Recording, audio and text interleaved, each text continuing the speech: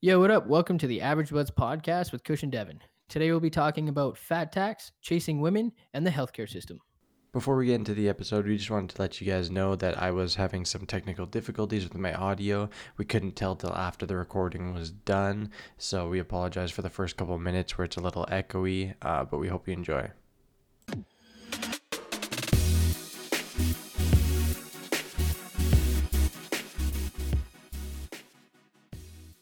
So something I've been wanting to talk about, and I was a little afraid at first, just because this topic is definitely considered controversial. But now that we've kind of gotten into this podcast, and I feel a lot more comfortable, I think you and I can sort of talk about these things without getting hated on completely. Yeah, we'll see. Yeah, we'll see.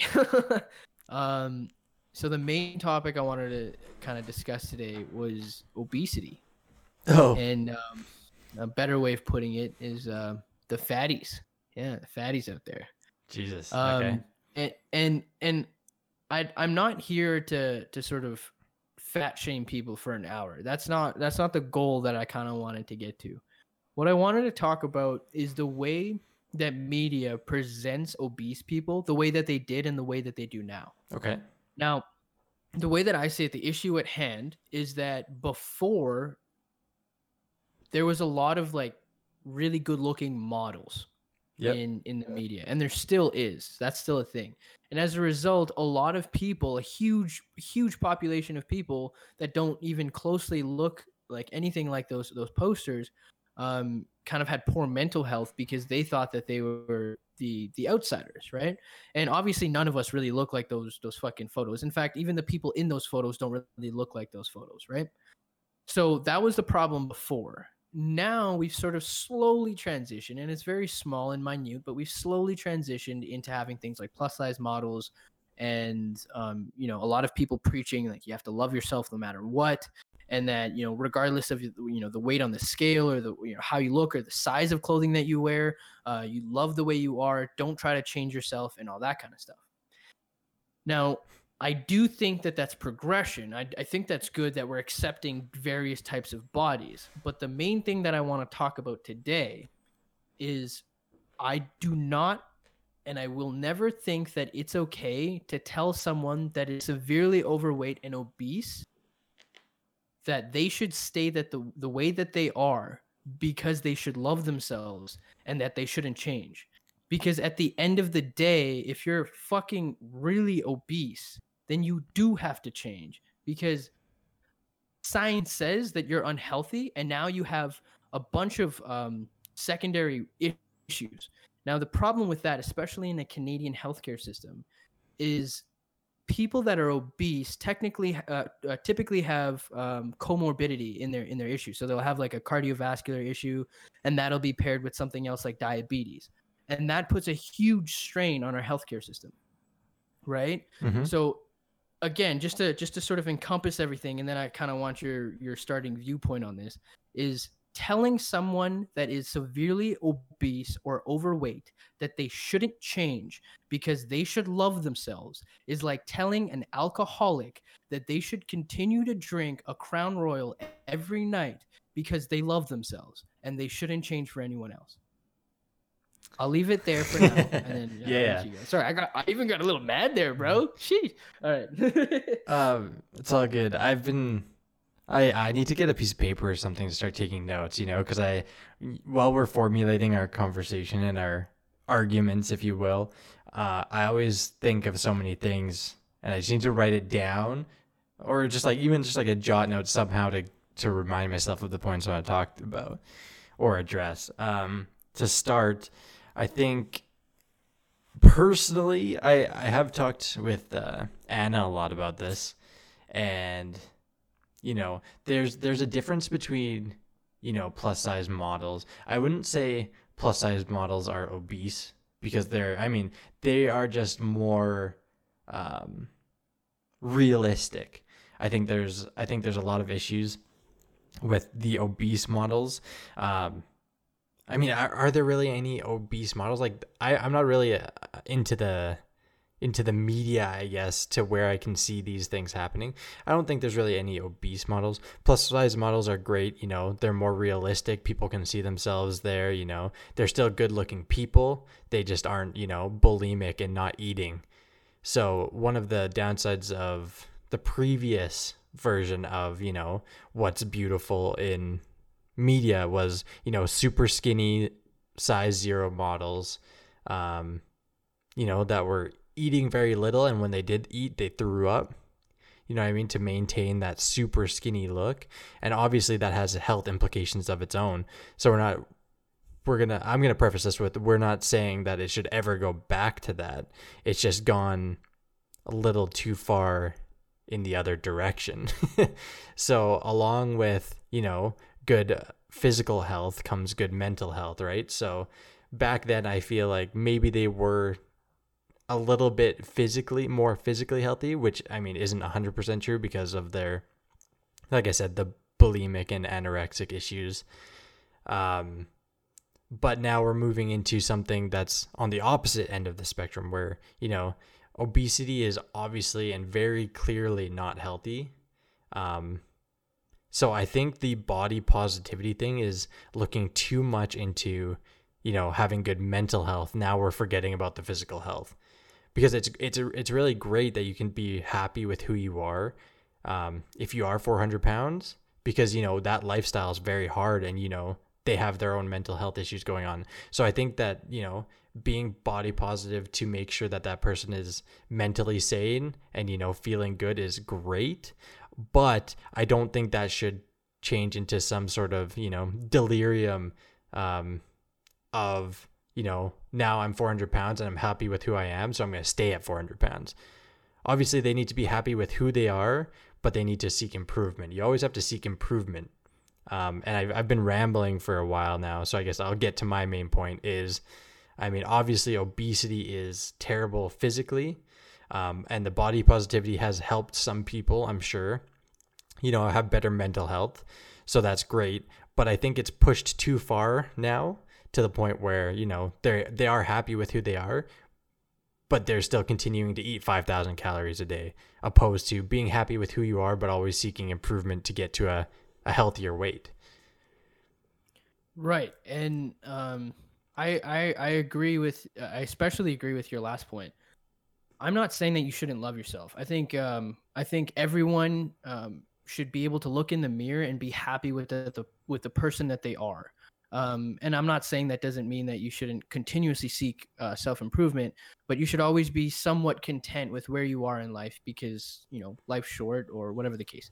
So there's that side of loving yourself. But when it does come to obesity, specifically more severe obesity, you kind of have to look past that and be like objectively speaking, I love myself because I love the person that I am, and that, you know, I'm obese, but that doesn't make my self-worth any less. Like, I'm still worth just as much as everyone else. I'm the same as everyone else. And I do believe that people on the outside looking in should feel the same way. Just because someone's not overweight, but like severely obese or whatever the case may be, they are still human beings and they are still our equals. So in that sense, yeah, absolutely love yourself. I just don't think that we should tie self-love with being medically overweight to the point where you're causing not only a strain on yourself because it shortens your lifespan and all the other illnesses that comes with it, but you're also putting a massive burden, in my opinion, on the healthcare system, which I would love to get into in a bit. Yep. Before I do that, I kind of want to talk about plus size models again. I want to make it clear that I plus size models, or just models that, like you said, aren't anorexic, or for men, they're not just fucking like shredded out of their minds or whatever the case is. That's a good thing, right? Like, we should have models that are more realistic bodies, sort of modeling clothing, so that, you know, basically any average Joe can go into a clothing store and feel comfortable with what they're wearing, because they feel like they're wearing the clothes like they were supposed to be worn. Now, that being said, I agree. I haven't seen like obese models or anything like that. But that being said, I just feel like perhaps like severely obese people that are doing the whole self-love, like, I'm just going to stay the way I am and continue to eat the way I do and not exercise or whatever the case is, they're using media trends like that to sort of give themselves some form of relief and say, okay, the media is saying that it's okay, so I love myself. And we're not seeing that enough. We're not seeing physicians come out enough being like, hey, you're overweight, you need to change. Right now what's happening is that people are like, oh, the physician said that, I'm fucking overweight and this and that, but I love myself and, I need to be the way that I am. So yeah, no, that needs to change. And I love the social media trends, especially on TikTok, where, again, especially women, that I feel like this affects women more than it does men, but especially women, they're kind of coming out and they're saying like, hey, like, I'm not gonna hide the fact that I'm overweight or that I have rolls or whatever the case is. And they shouldn't, because for the most part, we all have some rolls and we all have all that kind of stuff. It's just the extent to which you normalize that. Is it okay to have rolls or to be, a normal human being? Absolutely. Is it okay to be so fat that you can't fucking get into a van unless you hop into the fucking trunk? That's not okay. Yeah. I feel like you're bringing this up because you were sending me some snaps of, were you watching My 500 Pound Life or something? Yeah, gang. Yeah, dude, My 600 Pound Life on TLC, man. That extra sort of fueled my want to have this conversation, because holy shit. Now that's a different extreme. That's a smaller percentage of people. Because like, 600 pounds is a whole other fucking ball game. At that point, I don't know that there's as much self-love out there. And that's just being frank. I'm though that fueled this discussion, I'm more so thinking of just like, your classic fat person. Yeah. Yeah, I think before we move forward, we should clarify that we're talking about, well, I mean, we're talking in these points directed towards severe obesity, not just somebody who's overweight. So that needs to be taken into account, especially for the people that, can't see us and can't see our facial expressions. They might think we're attacking people that are, just overweight or whatnot. It's not the intention. No. To start, I think we see a lot of female models coming out as plus size. So you mentioned, that some male models aren't as jacked, but we actually, I personally don't think that males are getting as much self-love as females are getting right now. And given that I think theirs was a little bit more, on the dangerous side of like the size 0 models and stuff, so they're taking a big swing over to plus size models. But I've never seen a male model that isn't absolutely ripped. So I guess it is kind of geared a little bit more towards females, just because there's no straight up.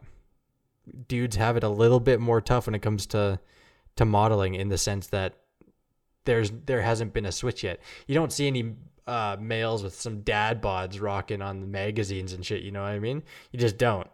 So I wanted to just touch on that. And then you made a good point about an alcoholic, right? Drinking every night because they want to, and it makes them feel good. So we do also have to look at obesity as a eating disorder, or as a food addiction. Do you know what I mean? So it is tough, because when you're that deep into, when you're severely obese, it's no different than being severely alcoholic. And I mean, obviously the health implications are different, but the stages of addiction, I feel like, are the same. When you're that obese, I feel like you've gotten to a point where you have accepted that you just had that you're just going to eat that much food, and you're kind of, I don't want to say helpless, but if somebody confronted you about it, it would be that stage of denial, or not wanting to do it because of whatever reasons. And it would be hard to do it, because I do believe it's a through and through addiction. You know what I mean? So I feel I agree. I feel like it's not necessarily, we're not trying to target the people either. I'm trying to cover our asses here, because this is definitely a controversial topic. And I'm not usually one to do it this much, but I feel, I don't know why I'm doing this so much. It's stressing me out. Anyway, moving forward, so it is an addiction.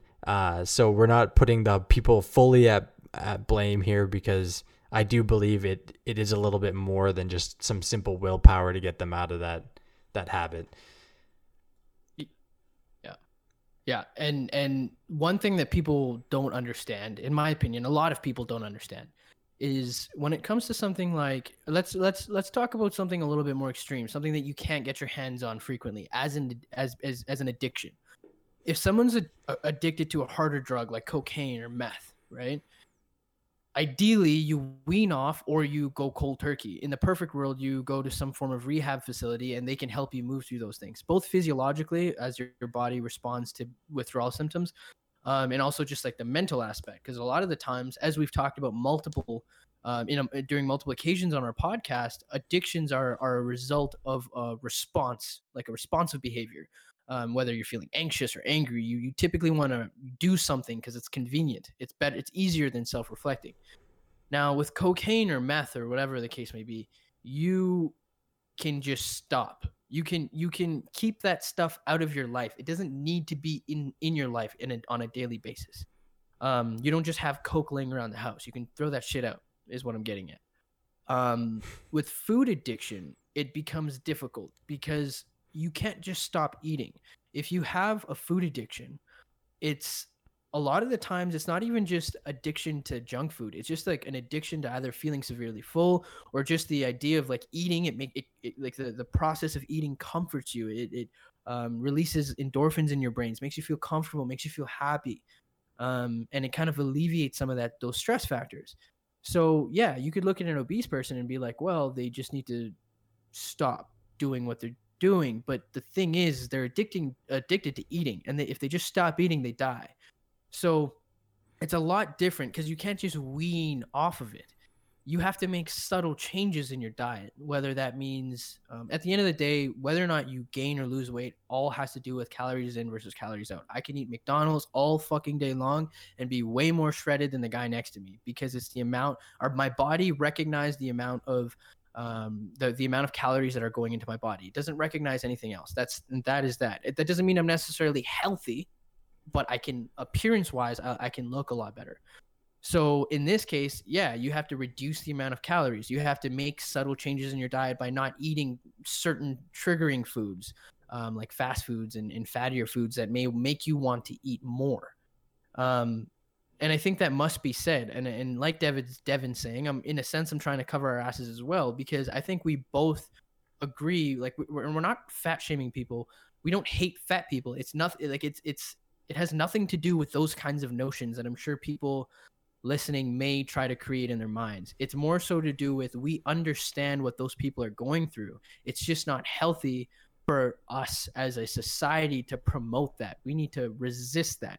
And on the other end of things, when you're looking at the people that are obese themselves, they can't be overly emotional with a physician or somebody saying, hey, you're getting to a point where you're just unhealthy. We need to make changes in your diet. We're not saying you're worth less. We're not saying that you don't belong in our world. We're just saying that you need to make changes for your own well-being. And then just quickly jumping back to the whole modeling thing, and I'm sure we'll talk about this a bit later as well. Women and men have it on very different levels. And I think in terms of how media and models affect us, our different sexes. Typically, I would say a lot of people think like women have it really tough, because you either see like super like these, 6'5", like super skinny, like model, Victoria's Secret model kind of women everywhere. And even when you go down to like different types of models, man, when you're talking about teenage models, they're looking for like, what people would think are good looking, or they have a certain like aesthetic to them that other teenagers want to follow. And you see that in trends. You see a group of teenagers walking and they all look the same. Now, when it comes to the guy's point of view, I don't think they get quite enough attention. I have seen like skinnier models and stuff for men. Like if, for example, if like a Vans model or a skate model, they're not jacked. They're skinny because skater boys are fucking lanky. So they typically try to they find models for the job. I've seen like things in Home Depot and like construction sort of magazines of men that maybe don't look like they're in their greatest shape, but they look like they are contractors. They look like they fit the job. But kind of going back to the extreme, tell me that you've seen a cologne model with a guy that doesn't look like David Beckham. You know what I mean? Yeah. And then and relating back to that just real quick, our TikTok trends and our Instagram trends, like there are all these memes and fucking social media posts of women saying like, hey, you're not 6'5" or 6 foot, I don't want you. You're not fucking D's out of your mind, I don't want you. You don't have money in your bank, I don't want you. But if a guy comes out and says, hey, if you don't have, whoa, I was gonna say something. If if you don't look a certain way, then I don't want you. Then that guy would literally get fucking tarnished from the internet. Think about that. Yeah. So I mean, if we take a little sidebar here away from the main topic of obesity, and we go into kind of male versus female expectations, I guess you could say, you're 100% right. If I find that for whatever reason in our society is females can be as picky as they want. They can say whatever they want in terms of looking for a partner. But when a dude says, that they prefer a girl with a larger ass, let's say, then all of a sudden it becomes not necessarily an issue, but it's seen, I feel like it's more judged upon. I don't know, like if you're saying like this is what I prefer in the way somebody looks coming from a male, it's like, well, you shouldn't say that. You should be looking for personality. But then a female can say, if you're not this tall, then don't talk to me. And it's like, okay, well, is that not necessarily like height shaming somebody? Like all of a sudden it's like, okay, well, I was born like this, I can't do anything to change this. And you're saying that, you know what I mean? Like, it's not like I'm fine with people having their preferences, but then you can't, hate on them for having such preferences. And I feel like it's just worse male to female. I don't know why that is, but you can definitely feel it. And maybe that's just my bias as a dude.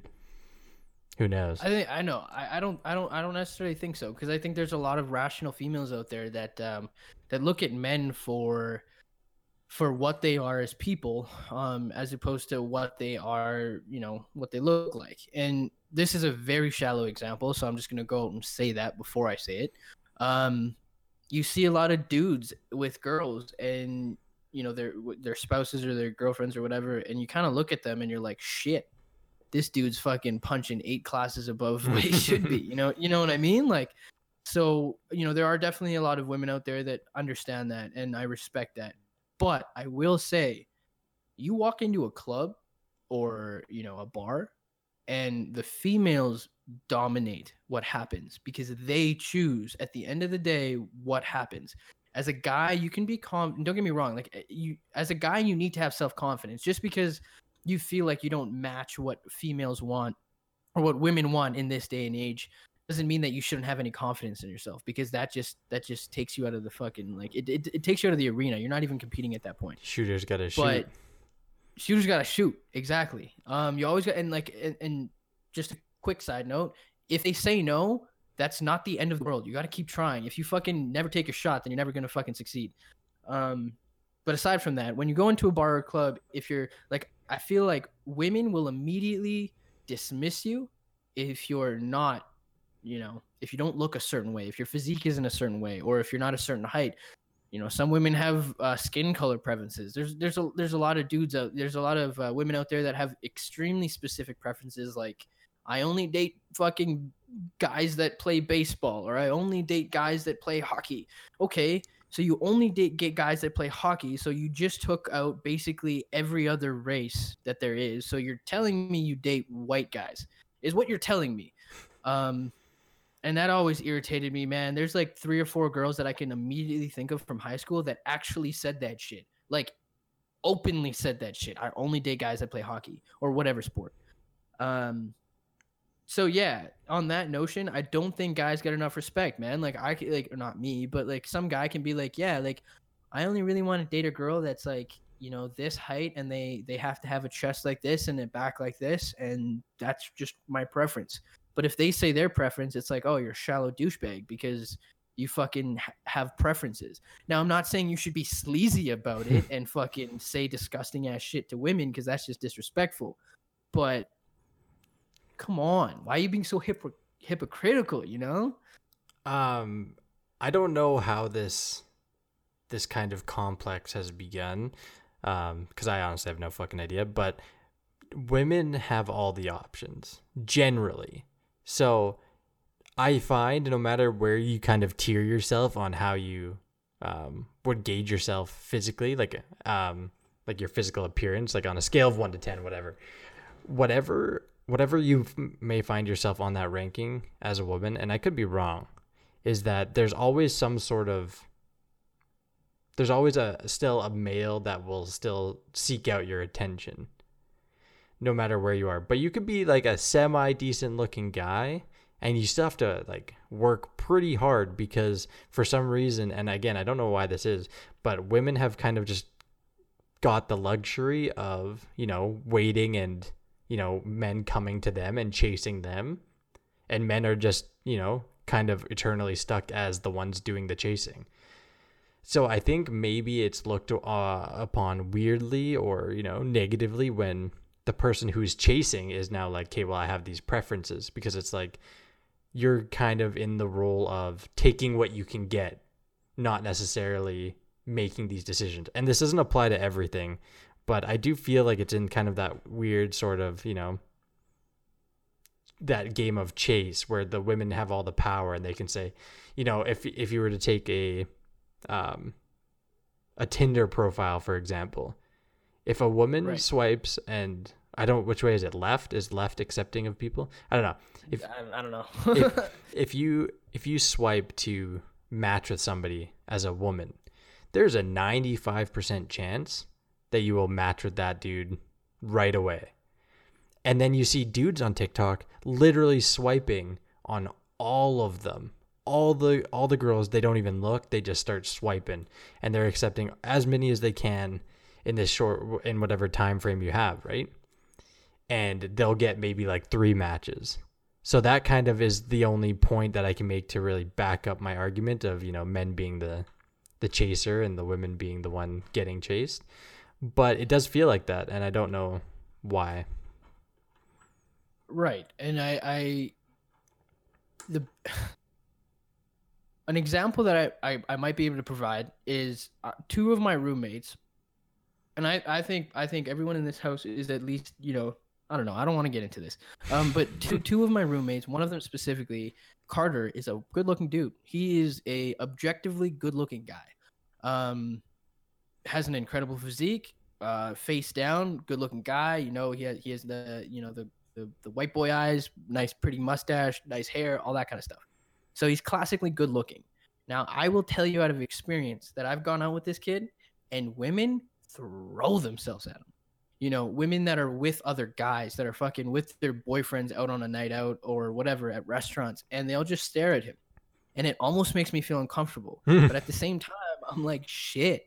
Like, this is one of the, I guess this is a one-off where it's almost the opposite. Women just like throw themselves at him. And like, in public, it takes a lot of confidence to be able to do that. But on social media, the DMs are always popping, So,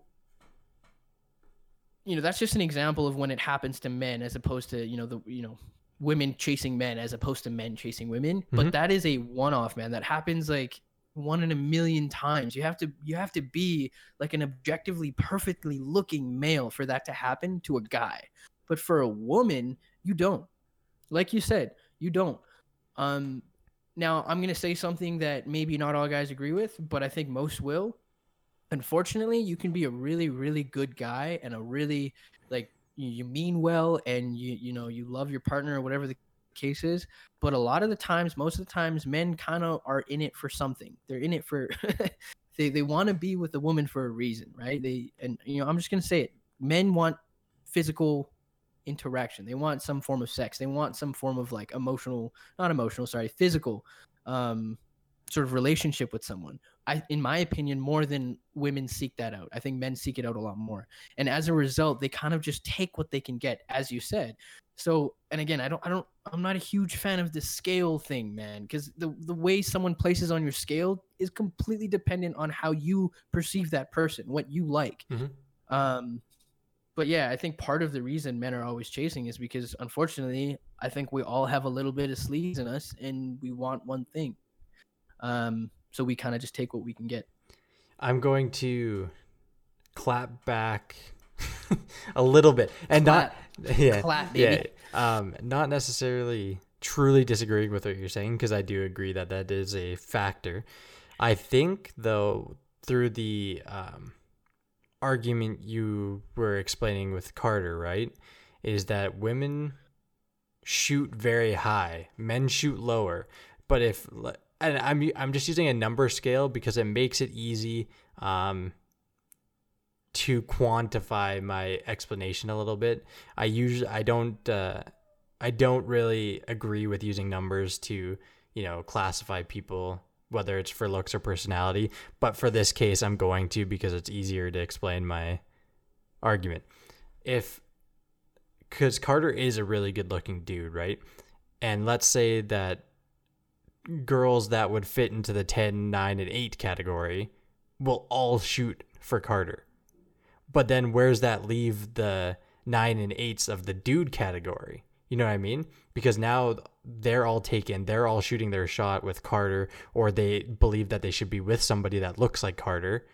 And now, the good-looking guys that aren't perfect are falling by the wayside a little bit. And then that's where they have to, put in that extra effort to achieve some sort of partner in a scale that they believe that they deserve, or whatever. I don't know a good way to explain it, but like, if everybody was supposed to match up with their number category, if the 8s are shooting for a 10 like Carter, then the 8s of the dudes either have to go down to a less attractive person in their opinion, or they have to work extra hard just to get into the same category across the board. You know what I mean?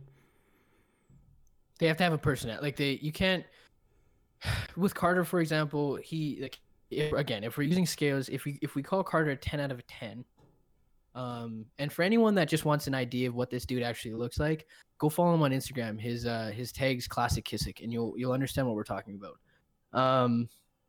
But if we're calling Carter a 10 out of 10, fuck, dude, I think I literally just blanked on what I was gonna say. I need to start writing shit down. That's what I'm on. Fuck, dude.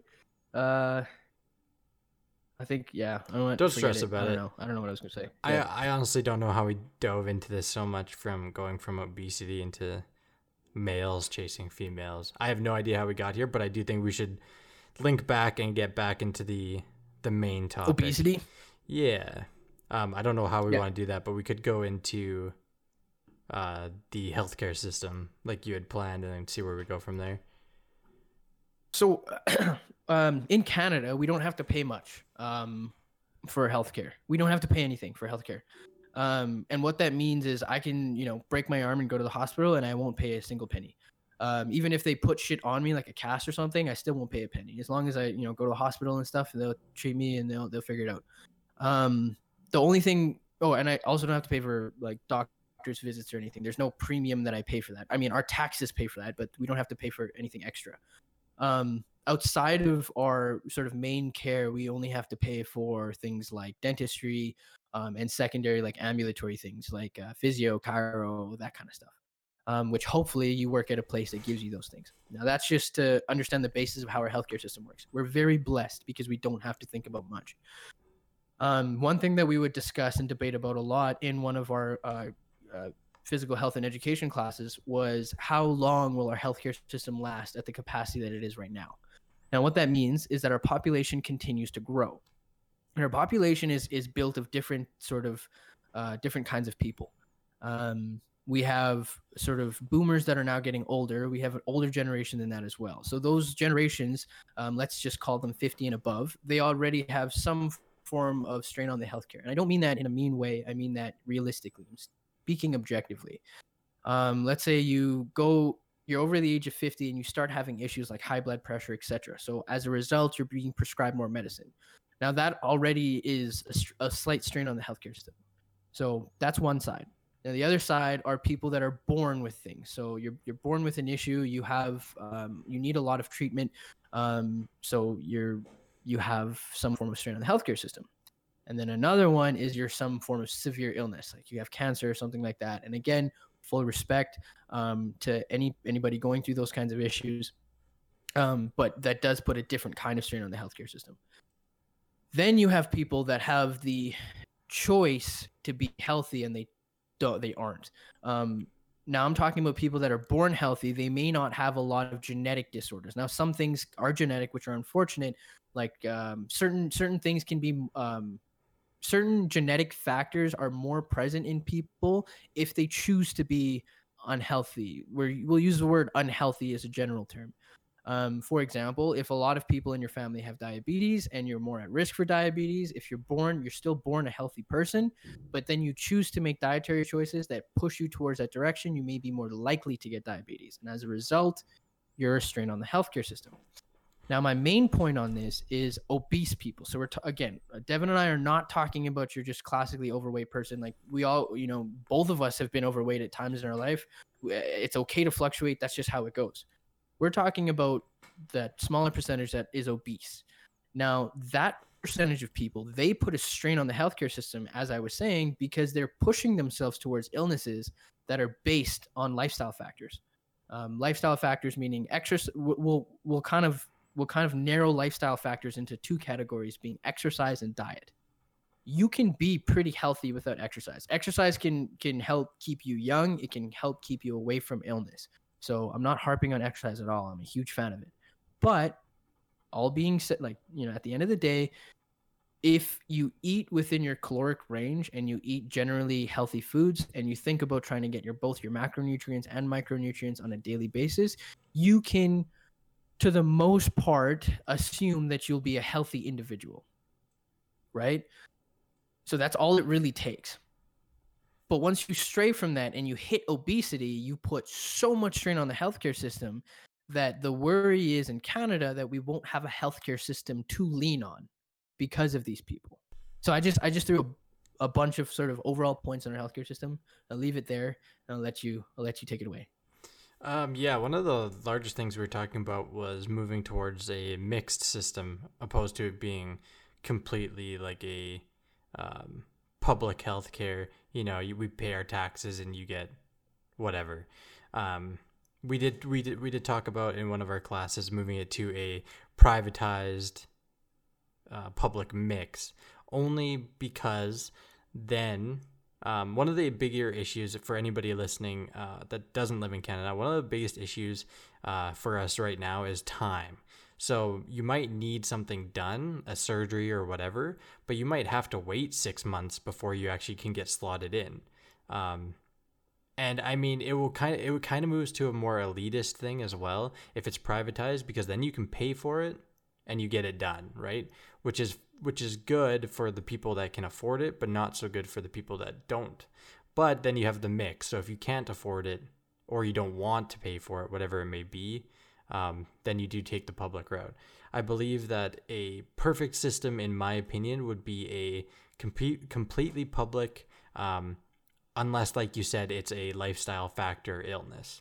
So if you have no, if you're not predisposed to diabetes, but you get diabetes because you weigh 450 pounds and you drink 2 liters of Coke every day, I believe that you should have to fully pay for your medical bills.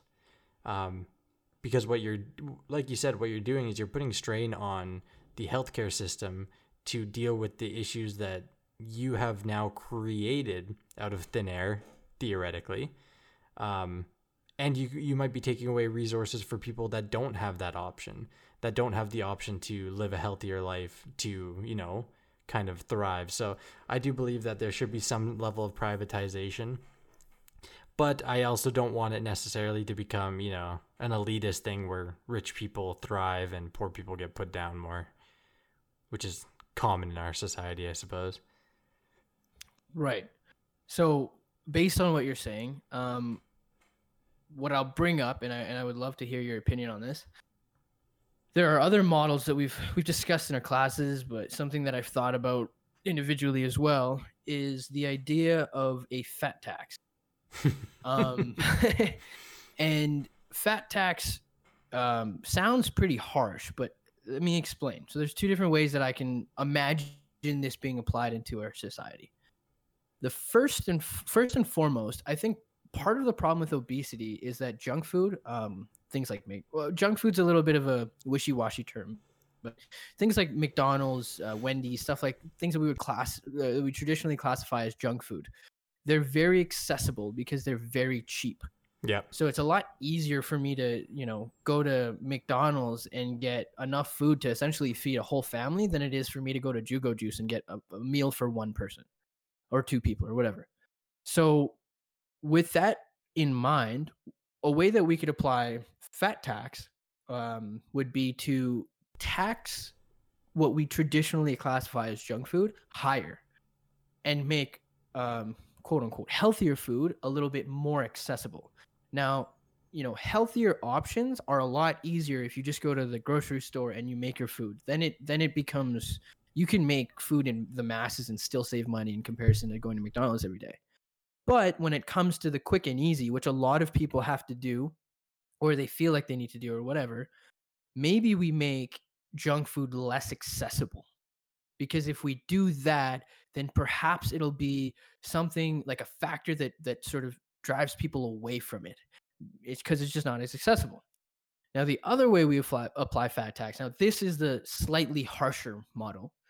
And it kind of has something to do with what you were saying, where like if you're choosing to, eat a bunch of junk food and drink 2 Diet Cokes a day or whatever and have diabetes, then you have to pay for all of your own medical bills. Something along those lines, but perhaps the tax, we just tax those people more so that they're contributing to the healthcare system more. So you're literally saving money by being healthier. So it's essentially the same model that you proposed, but instead of a private public, it's still public. Just certain people pay more. I'll leave it at that. I think that makes total sense. It's almost like, how they bumped up the prices of cigarettes in a attempt to get more people to quit smoking? Isn't the tax higher on cigarettes or something like that? I've heard some. Yeah, they're. Because booze and cigarettes, right? They're taxed pretty high, aren't they? I have no idea, but I feel like I've heard that somewhere. Yeah, I know cigarettes are getting kind of expensive these days, but yeah. Anyway, that kind of falls under the line of taxing junk food. I wanted to touch on the point where you were talking about the most easy and efficient ways to get food, especially in a busy lifestyle, is the shittiest food for you.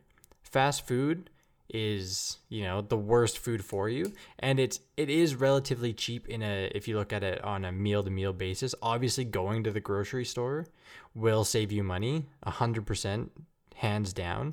Some people don't have that option in terms of whatever's happening in their life, so they go to fast food. I also think fast food in the US is cheaper, isn't it?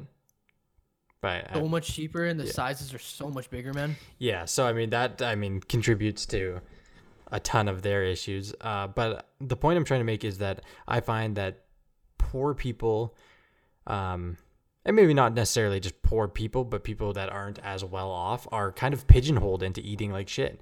Because like you said, if you go to like a superstore, a grocery store, you can get a can of soup, like chicken noodle soup, for like 99 cents, right? And that could technically be your meal, but that's not necessarily going to sustain you very well in terms of all the nutrients you need.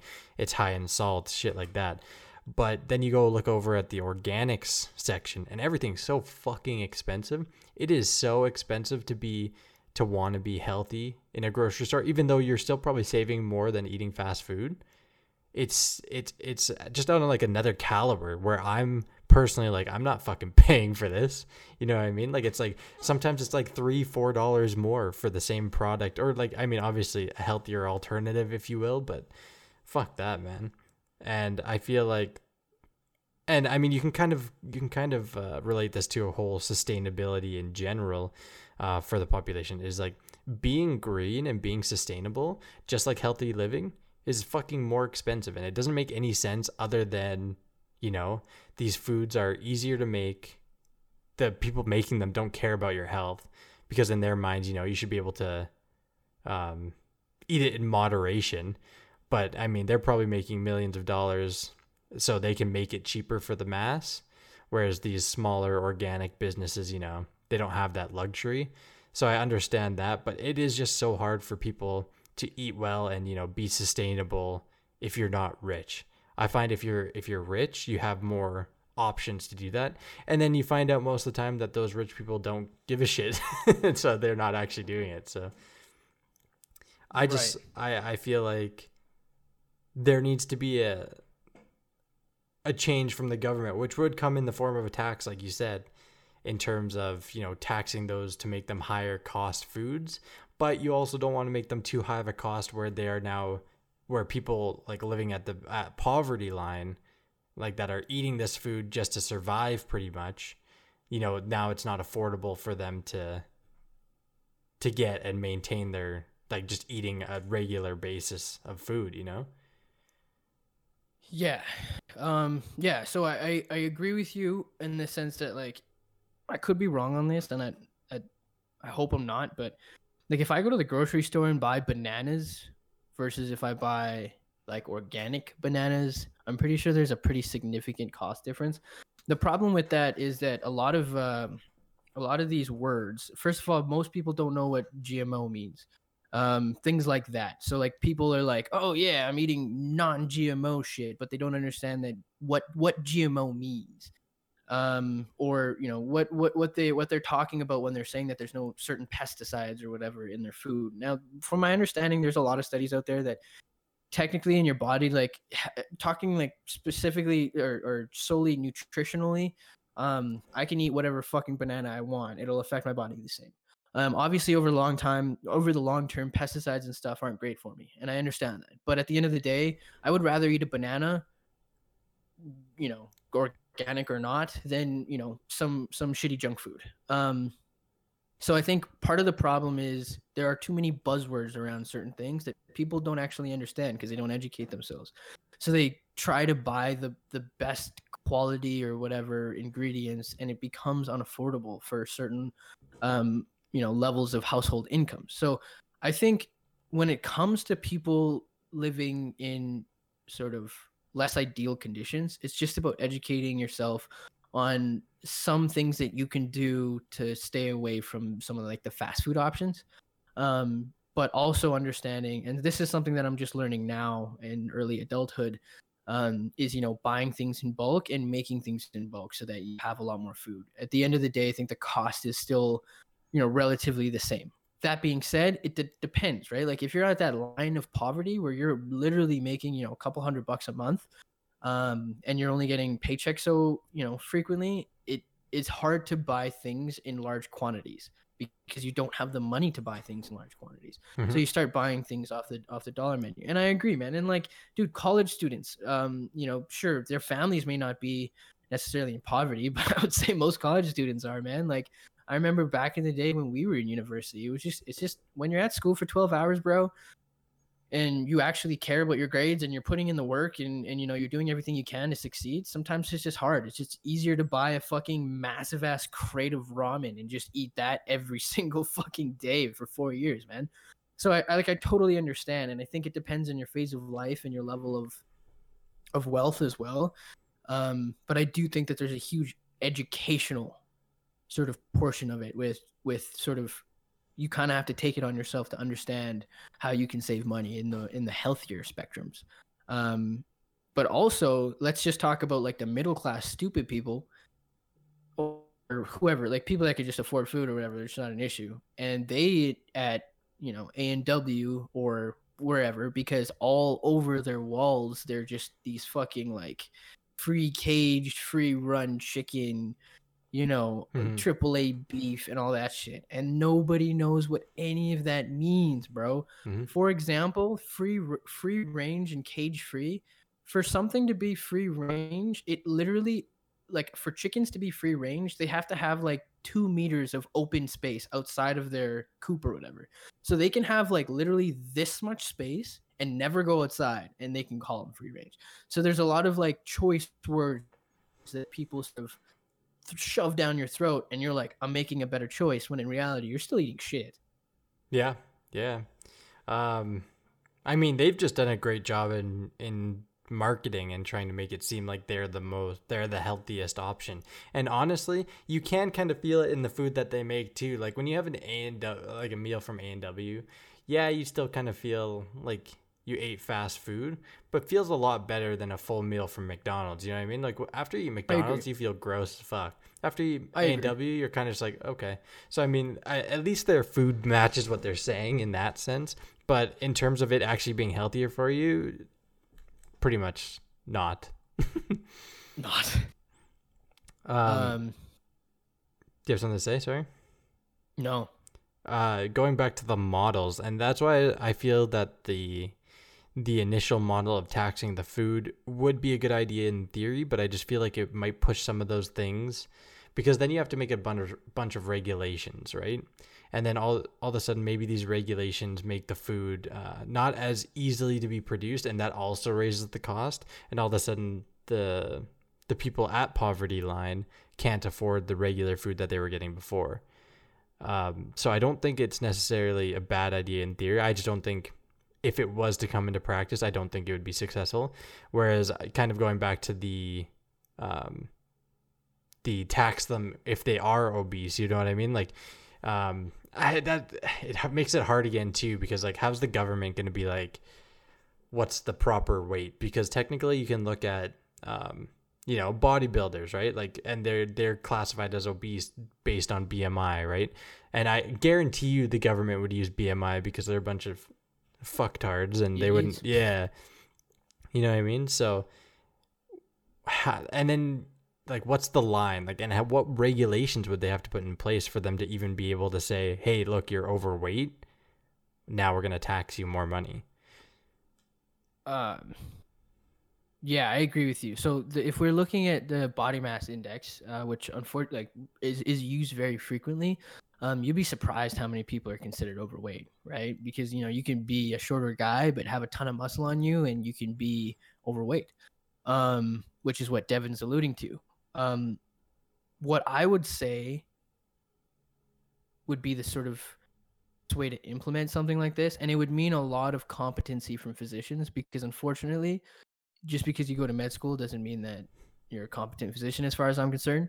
But what I would say is that people should have to go for an annual checkup, which is probably something you should do anyways. So it's not really a huge thing, but I think it should be a little bit more mandatory, where every year you go for one checkup, and the physician sort of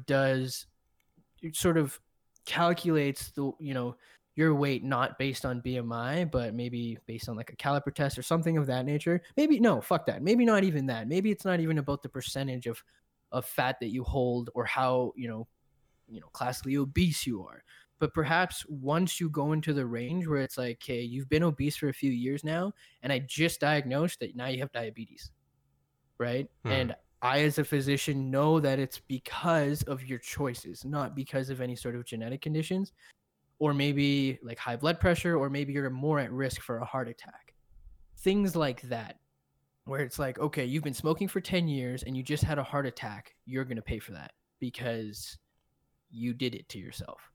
You know what I mean? So maybe it's just like a very individualized, like person by person approach, where the physician ultimately determines whether or not whatever illnesses that you have are a result of you being overweight. That being said, if you're just like overweight or even obese, and you don't have any other of those health conditions, you don't get taxed anymore. The only issue I could see with that is then people start to lie, right? Like, and then, then maybe they don't catch things as early. Because if I have to go in for an annualized test, right, and I know that my answers are going to change how much money I may owe or may owe in the future, then I'm going to lie. If they're like, have you quit smoking? I'd be like, yeah. And then all of a sudden, now it's not on the record that I've been smoking for the last 20 years and I get lung cancer. But maybe maybe we see, and this is where it gets kind of rough, especially for a lot of people who are fucking I don't know, crazy about human rights, so Albertans. But maybe we take some of those things away from people in terms of allowing your responses to questions completely direct the amount of care you're going to get. Perhaps if you are a smoker, and for the most part, a physician should be able to pick up on something off if you have high blood pressure and you have low lung capacity, right? So maybe a physician can mandate tests outside of what you agree to. And again, that's a huge concern, because then we're talking about patient autonomy, we're talking about human rights. Technically, in our world, we can say no to any form of care. We can say no to the EMS. We can say no to being in the hospital. And nobody can tell us otherwise. Even if we're literally on our fucking deathbed, we can say no and walk out. So we would have to kind of take some of those rights away and be like, no, I feel like, I have a suspicion that there's something wrong. We're going to do a blood test, or we're going to do this, we're going to do that. But again, obviously, hypothetical world, tons of issues. Yeah. So these ideas sounded good, but as we kind of talk our way through them, it sounds kind of almost impossible. Because I mean, at that point, if you're taking away human rights, why wouldn't the government just take away the things that are technically shitty for you? You know what I mean? Like, they may as well just take away cigarettes and alcohol. But I mean, obviously there'd be a huge uproar over that. That would never stand. People would fucking riot in the streets. But what is the new goal? Like, what are we trying to achieve with our talk of, this healthcare? I mean, like, I guess we're trying to solve a goal in our own world here, because we're not actually probably going to go out and do anything about it. But right. What would be the possible solution other than these two kind of ideas of taxing people that we thought of? Is there a possible solution, or are we kind of just in the shitter at being like, well, it conflicts too much with human rights, and people do have their ability to do whatever they want? So right. So the two problems that I see that we've sort of posed on ourselves, the first one being human rights, and I don't really need to get into that. The second one you just kind of brought up, if the government can take away human rights, then why don't they just take away alcohol and cigarettes and junk food and all the shit that causes these problems in the first place? In my opinion, they won't do that, because at the end of the day, whatever the government tells you, they want to make money. And having things, so junk food, or like that, like the fast food community, man, they own so much shit. They're huge they profit builders for our economy. And honestly, regardless of recession, McDonald's still be popping. Yeah, of course.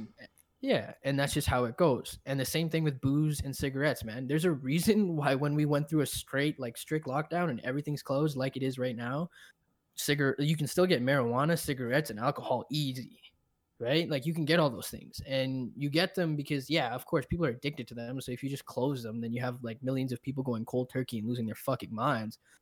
But in another sense, those sort of categories get a lot of money.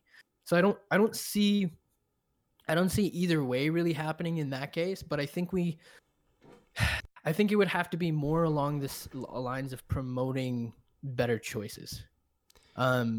Like we kind of are now. Like there's definitely a lot more out there now, I would say, than there was even 20 years ago, with just like being healthier. And I think it's a lot cooler in a sense to be healthier and to have a decent physique, especially like in our generation, and very much so in the generations below us. They're like, there's a lot of Instagram bodies out there. There's a lot of people trying to stay healthy. But I think I think we need to find a consequence for not at least trying, without taking away human rights. I don't think it's possible. I don't think that there's going to be a solution that, does that for people, that, makes sense, doesn't impede any human rights, doesn't, I'm trying to think of what that could be, but really, I don't think there's a solution other than, I don't like, even the people that are severely obese, they don't, you would have to imagine that they don't care anymore, right? Like they've kind of just accepted it and been like, okay, well, I'm fucked. Like I'm just going to do what I want now until I die. So I don't know, man.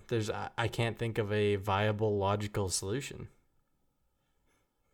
Yeah, and yeah, I don't know. And obviously, again, like we're talking about this perfect world in our minds, and obviously there's tons of resistance in both cases. We could come up with something completely rational and logical to us, but the person next to us may not agree.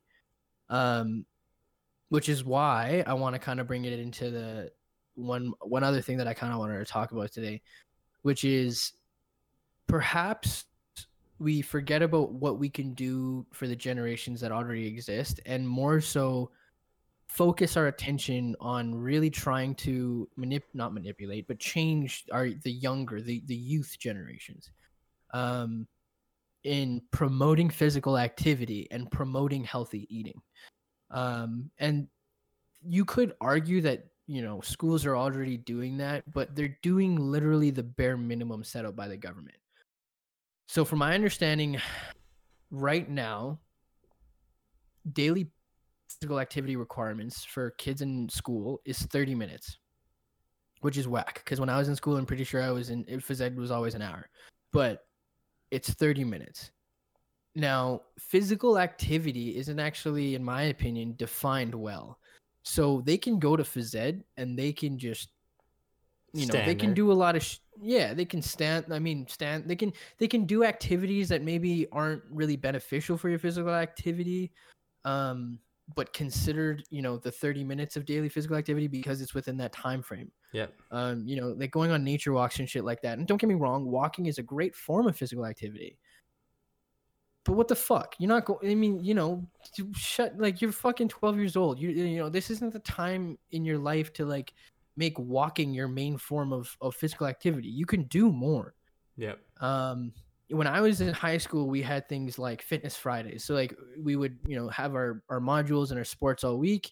And then on Friday for our hour and 20-minute class, we would do Fitness Fridays, which was literally just like, grindstone fitness. It was like circuits, running the crescent stairs, running for time, running for distance. And it was a sheer format to help us with our physical, like with our genuine physical fitness. And they really tried to promote that. And I really liked that. I mean, I didn't love it when I was in grade 9, but every year after that, I loved it because we were actually doing what I would consider physical activity or exercise, classical exercise in class. And you don't always see that in high schools. I know a lot of high schools do the once a week Fitness Friday kind of things, but junior highs and especially the elementary schools, they play a lot of games, which is awesome, but they need to make it sort of a little bit more exercise focused as well. So although I don't disagree with your point, I want to add a new viewpoint to it. Wrapping back around to when I said it's an addiction. It's kind of you can consider it a because I consider addiction a mental health issue, and so you can consider the food addiction, whatever, a mental health addiction. And I don't necessarily know if schools providing that extra way to be in shape, it's obviously not a bad thing. In no sense could it be a bad thing, but I don't necessarily know if that's the be all and end all, because I feel like we've talked about in the past, is this food addiction stems from some sort of trauma or some sort of avoidance of wanting to deal with other things. So you eat to feel better, you eat to do these things, you know what I mean? And then it kind of spirals out of control. Because I feel like the people that struggle with being severely obese, they might have been super active in their 20s, who knows, and then they just let themselves go because of something happened. So I don't necessarily, again, it's obviously a great idea and there's no downside to more targeted and more time given to physical activity in schools, which should be done because it is way too low. But I don't necessarily know if that would correlate to less people being severely obese. Right. And I agree. I agree with you. For the most part, I think I think there would be at least a small signifying percentage that would sort of like show that maybe ingraining that more as a child would help, because at the end of the day, like if you teach kids to be resilient through exercise, so like all of us have coping mechanisms for dealing with stress or anxiety or trauma. If you try your best to make those coping mechanisms something that we traditionally classify as healthy, and then teach kids how to balance it with exercise, then maybe when they're 20 or 30, when whatever traumatic event happens, they have the tools they have the tools required to sort of, pick the better option to deal, than to fall back on things like, eating disorders. That being said, I completely agree with your point in the sense that, yeah, dude, I think a lot of people that we see in their 40s, 50s or whatever, or like the classic dad bods or whatever, like those, let's just use dad bods. A lot of the dad bods out there, man, they were, high performing athletes in their 20s, Yeah, yeah. or, high performing might be a bit of a narrow term, but they were, they played sports and they fucking worked out all the time, and they look back at photos and they look fucking phenomenal, dude. Um, and I do agree that, like, I mean, maybe it's not trauma, maybe, it's just having a kid and growing up and like getting all those extra stress factors. And we've talked about time before as you're an adult, right? Like you run out of time when you're a little bit older, and it becomes harder to implement things that are, good for you, like exercise and stuff. It's just easier to watch TV, and have a couple brews every night to deal with whatever you're going through. And I think that's how the dad bod has been birthed. It's just convenient. And also a lot of women like it now, so it's even extra convenient. Yeah. But maybe, and again, this is a little bit on the human rights thing, so it's a big maybe. Well, actually, I don't know. Maybe if you pay for a gym membership and you can prove that you go to the gym, X amount of times, or maybe you don't even have to pay for a gym membership. Maybe you just somehow prove that you're physically active 2 or 3 times a week. You're at least trying to do something good for yourself in the terms of physiological health. You get a tax break somewhere else. You're being rewarded for doing something good. And it kind of works, and kind of the opposite of this example, where there are places in the world that have phenomenal LRT systems. Like they go through all the major areas, all the neighborhoods, all the buildings, all the major buildings, malls, and everything. So that it makes it a lot easier to use a train system. Whereas here in Calgary, we're very secluded. To get somewhere, it takes hours, man. Now, in those places, you get taxed more for driving a vehicle. So there's an incentive to not, because you get a tax break if you just take the train. It's also just cheaper for running costs. So if we apply that same model into physical fitness, and perhaps you get a tax break for just being healthier, then maybe people would be like, hey, I'm in a lower tax bracket if I just take care of myself, so I'll take care of myself. Yeah. It's a long shot. Yeah, I think that's a better idea than taxing, because I mean it's an inadvertent way to tax the people more. It would end up like the taxes basically what would happen is the taxes would go up in terms of what they take for, healthcare, and then you would get a rebate on that amount that it's gone up if you can prove that you've been physically active or taking care of yourself or whatever that may be. I think, it would be a lot of logistics to figure out how they would prove that. But I think that's definitely, I think that's definitely a better solution than we had before. So decent. One thing that I wanted to bring up as well that we hadn't talked about, which is honestly the largest factor, I think, just on the lines, because you were talking about school, right, is parents. Parents ingrain the eating habits of kids extremely early. If your parents are the type to go out and get McDonald's every day, you're probably going to grow up and be the type that wants to go get McDonald's every day. So, I mean, how could we govern the parents? Because you also do see some of the, like, not a lot, but you do see as the population across Canada and US gets more obese, is you start to see the obesity in the kids really young. You know what I mean? And Right. I mean, obviously that's a lack of physical activity, but obviously they're not eating well either. So should there be a punishment? Should there be a requirement to the parents to not, destroy their kids' lives before they're even teenagers? Yeah, man. Like we talked about this in Anxiety and Helicopter Parents a little bit in that episode. Just like parents in general and how much impact they have over their kids.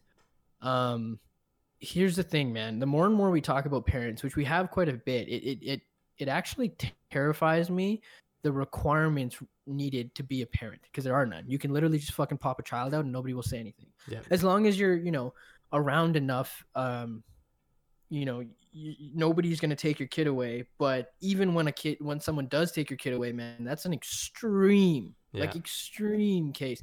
And even then, man, social workers and like the whole system, the basis is they want to keep their kids with their parents. So you have to be pushed pretty fucking far to finally take that kid out, regardless of whether you're not in an abusive or addictive or whatever kind of household you're in. I think there should be greater sort of restrictions to being a parent. Yeah. Maybe we say, if you're planning on having a kid, or you just had an baby, an oopsie baby, you are required to take an X amount of government funded, so it's completely paid for, classes. And it doesn't need to be a fucking crazy course. It can literally just be a weekend at a fucking strip mall. But it just needs to be something that can give parents an understanding that, hey, the choices that you've made up until now will immediately reflect on your kids. I'm not saying that'll change a lot of people. In fact, a lot of people are stubborn about their ways and they want to continue living the way that they are. Mm-hmm.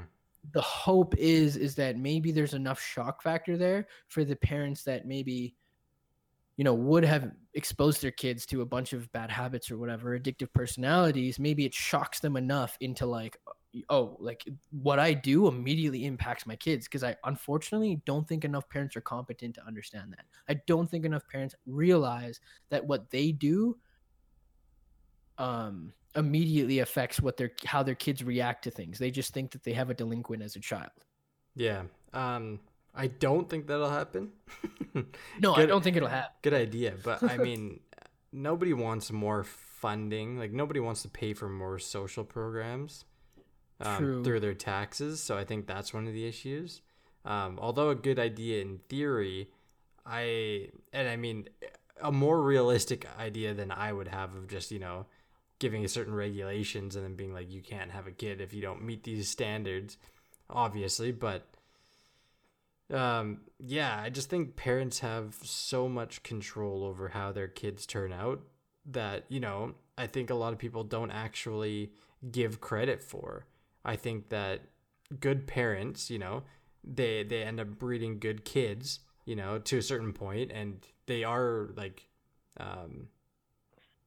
acknowledged for that from like peers and stuff, being like, oh, you have such a good kid or a well-behaved kid.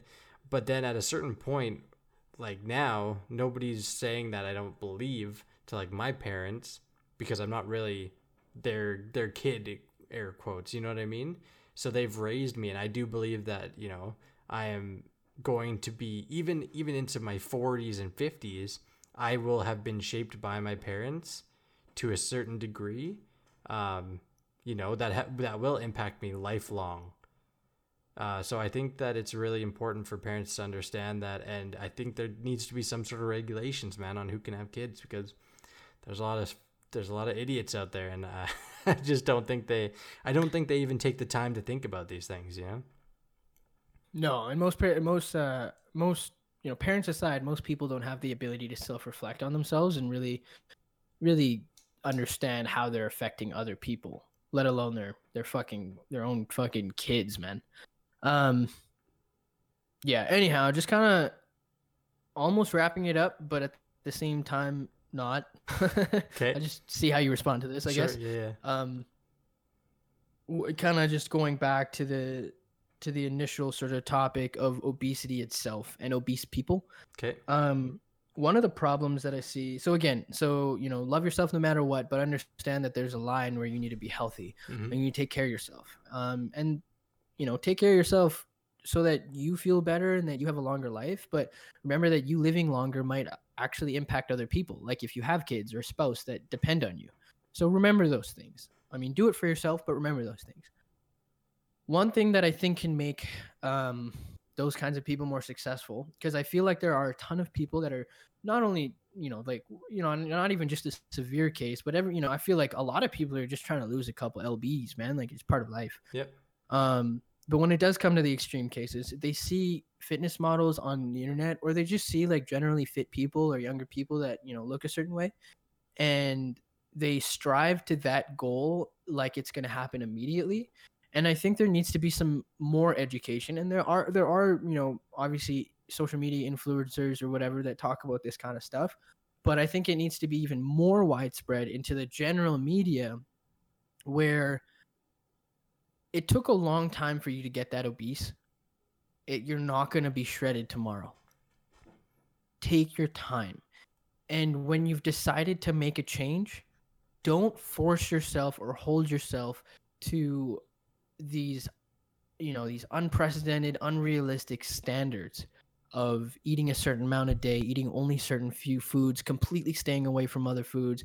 You have to exercise like fucking 3 hours every day, all that kind of shit. Because that's how you fail, when you make too many changes too quickly.